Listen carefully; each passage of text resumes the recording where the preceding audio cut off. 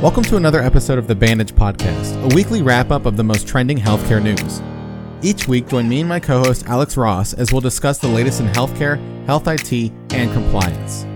In this week's episode, we discuss a distress thermometer for cancer patients, Amazon health centers, and mental health benefits of acupuncture. Let's wrap things up.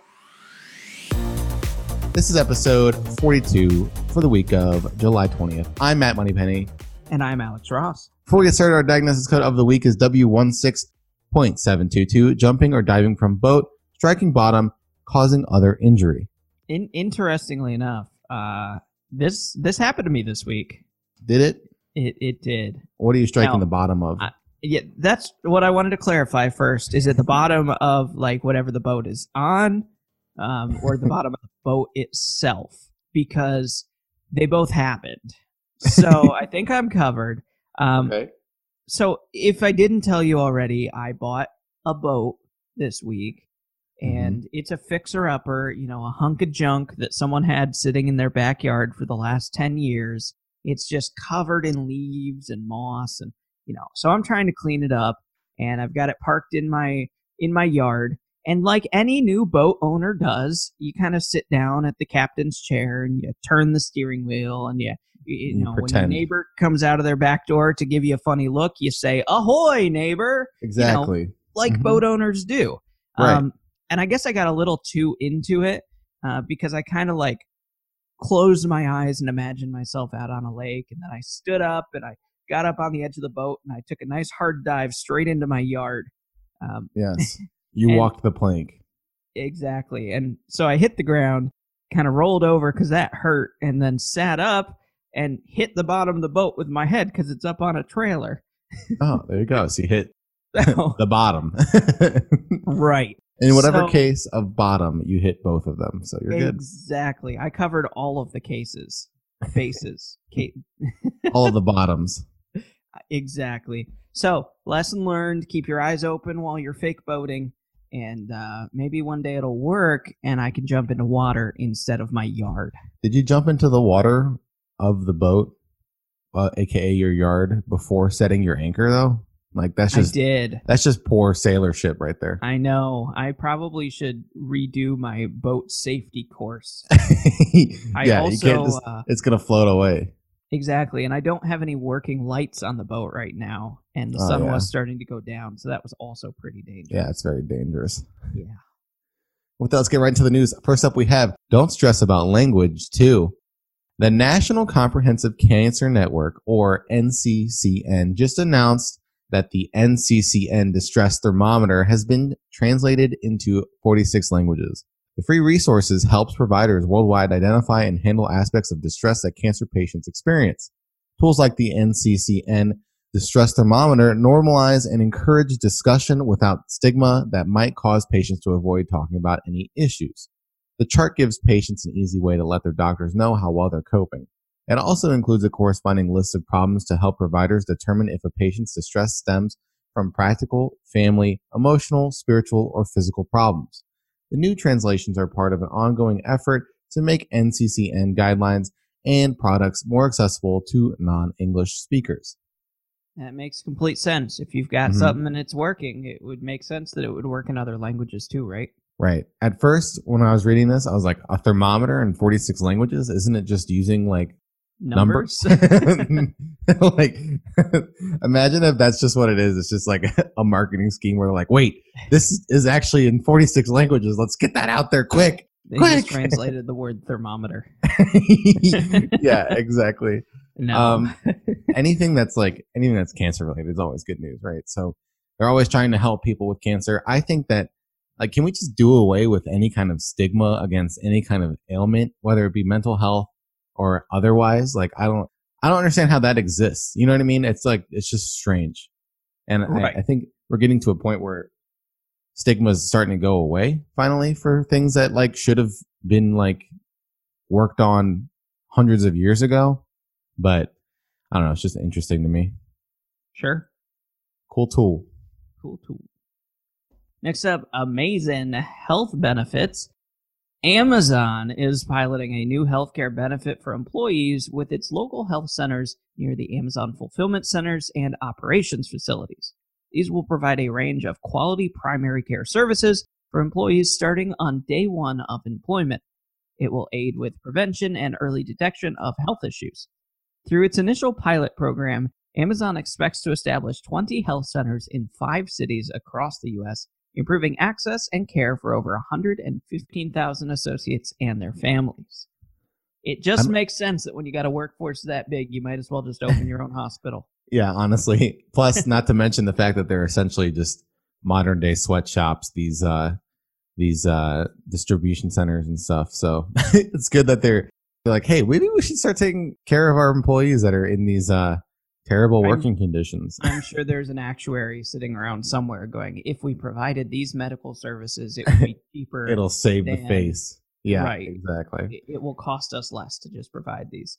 Which, you know, in a realistic sense, it may be cheaper to provide a lot of preventative services than to pay health insurance. Yep. And I think people who are getting injured regularly in the same way. Yeah. And it also just goes to show you that Amazon, there's like no bounds to an industry that Amazon doesn't want to get their hand on. Like, yeah, seriously. They're just like, okay, we have every single industry so far.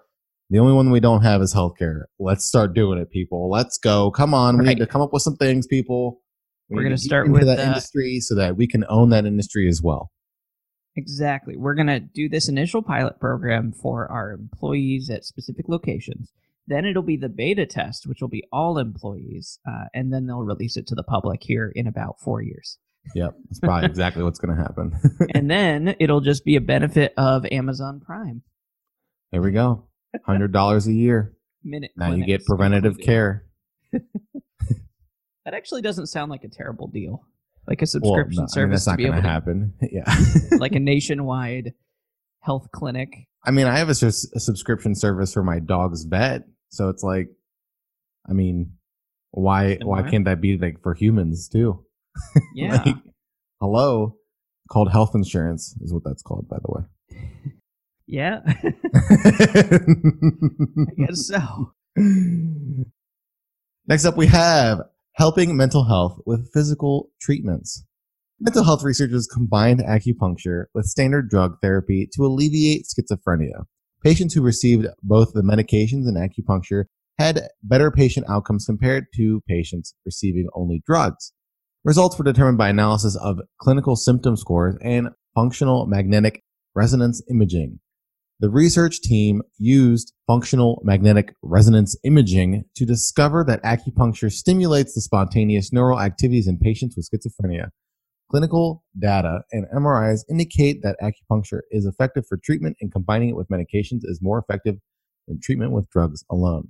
It's weird to think that taking needles and putting them on your skin through a little bit of your skin is so helpful. Like that's so hard for me that's always been so hard for me to wrap my head around. Like I know that acupuncture has a lot of health benefits, but I don't know if I'd be okay with just sitting there and having like 10 needles in my head. I think if you tried it, you might have a different opinion. Yeah, I imagine. But it's getting incredibly painful. But yeah, it's getting over that hump, that mental block of like, maybe this isn't a good idea. So things like acupuncture have been used to treat physical pain and ailments for forever. This study is revolutionary in the sense that we're using it now to treat a mental health condition. Mm-hmm.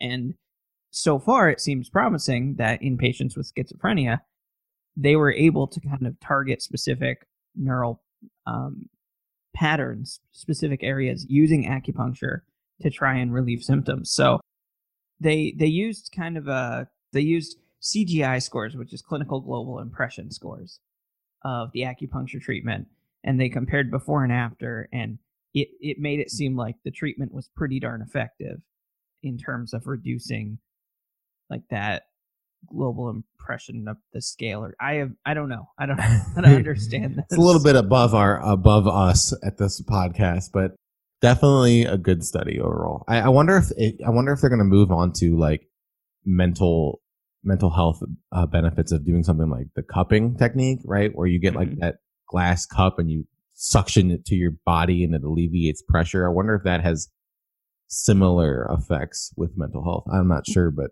I mean, I feel like that's the next logical step is to see, okay, what other transdermal treatments, skin treatments can we do that'll help alleviate any kind of mental health, just so that there's a variety of different options available to patients who are maybe afraid of needles. Right. Or we could just tell them to close their eyes. No, the description they gave for it, though, is, so many needles that are such and such diameter that go down to a depth of 3 to 4 millimeters. And I'm just like, ooh. And they were retained in the skin for 15 minutes. Ooh, that's so descriptive. It sounds so painful. I imagine it isn't, but... Yeah, but it doesn't sound great, like I said earlier. And with that, let's get into our next segment. BREACH, Breach Patrol. It's a breach! All of the latest cybersecurity breaches. Welcome to Breach Patrol, where we talk about the latest cybersecurity breaches all across the world.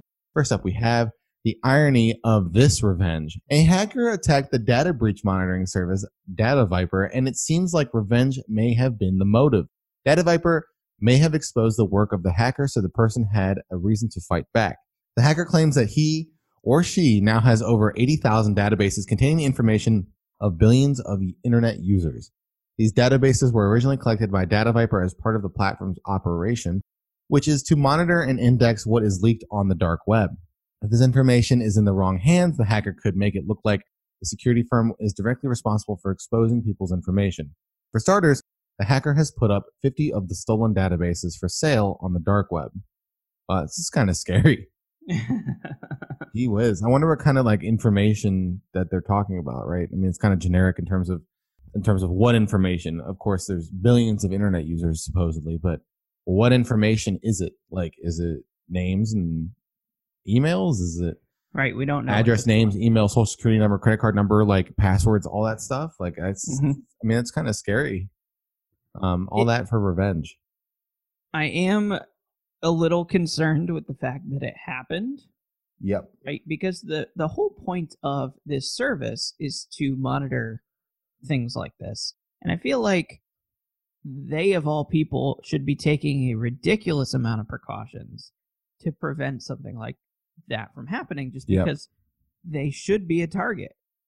Yeah, no, they're definitely maybe they aren't, though. Probably Maybe one of the biggest targets, and like I feel like, I mean, 8,000 databases is like no small amount of information, and I don't know. The fact that they were able to get breached is like, okay, maybe we should rethink about who we're hiring as our cybersecurity department, because that's not good.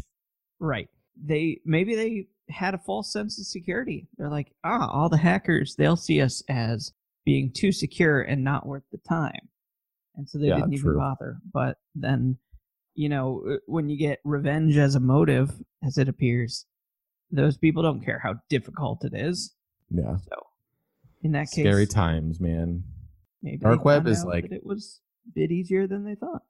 Anytime that there's a dark web like reference or anything, it's like, whoa, this is sketchy. Like I don't ever want to get on the dark web, and I don't ever want to mess with anything on the dark web. So that area of the world can just stay out of my head. You know what I mean? Next up, iDunzo. How that happened. Dunzo, a Google-backed delivery services startup, identified a data breach that impacted one of its customer databases. It included phone numbers and email addresses of users. Dunzo didn't say how many users were affected, but no payment information was exposed. Dunzo's tech team updated all passwords as a precaution, closed all vulnerable ports, and will be mitigating further issues. Their investigation suggests that the servers of a third party they work with was compromised, which led to bypassing their security measures. Dunzo didn't reveal details about the third party whose servers might have been compromised. That's a nice little reminder that it's not necessarily just about your own system. It's also about other systems that you allow to access your system, right? Right. And I know that was a big thing for us when we were talking about, some different auditing techniques and different qualifications and certificates for our own system. Yeah. And that was kind of like a, hey, potential client, or a potential customer, we can prove to you that our system is this secure so that you don't necessarily have to worry about our system exposing your system, right? Yep. You could say that their cybersecurity is donezo. I was thinking the same joke, but I thought it was just a little too forced. What do you mean? That's a perfect joke. Do you think that the boss man around there goes around being like, hey, Bill, did you get your job done today? And Bill's like, not yet. And the boss is just like, all right, get it donezo. All day, like, every day. If you don't get this donezo, you're donezo. You're donezo. Jeez. I don't know. I feel like we're kind of past the point. I mentioned this before in other podcasts. Is like if there's a breach that happens, they happen so often. Why not just disclose the number of users? Or instead of saying we're not going to disclose the number of users, say we're trying to figure that out and we'll soon keep you updated. Because like at this point, breaches happen so often, people are kind of used to it, unfortunately. Right. So it's like they might as well let them know how many people were affected so that people can have an idea of whether or not to check up on their information and change their passwords on their own. Even if they're not even affected by it, it's still good practice to change your password every now and then. And they should. Yeah, it's just kind of strange. It appears that it was just phone numbers and emails, so it's not like a huge deal. There is a potential for a phishing attack, but it's not payment information. It's not identity information. It's emails and phone numbers. So yeah. I could see that being a reason why they were like, all right, it's not quite enough to need to release all those details. We'll just change everyone's passwords and that'll solve the problem. Yeah. Next up, your published story could lead to your published data. A stolen Wattpad database containing 270 million records was being sold privately for over $100,000 and is now being offered for free on hacker forums. Wattpad is a website for members to publish user-generated stories. The computer help site Bleeping Computer has been tracking the private sale, and it was told that the database was being sold by Shiny Hunters. Bleeping Computer contacted Shiny Hunters about the breach, and at first they were concerned that the company knew about the sale, but then denied having anything to do with it.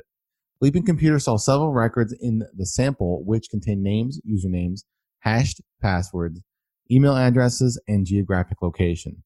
Wattpad said it is working to contain and remediate the breach and that no financial information, phone numbers, stories, or private messages were accessed.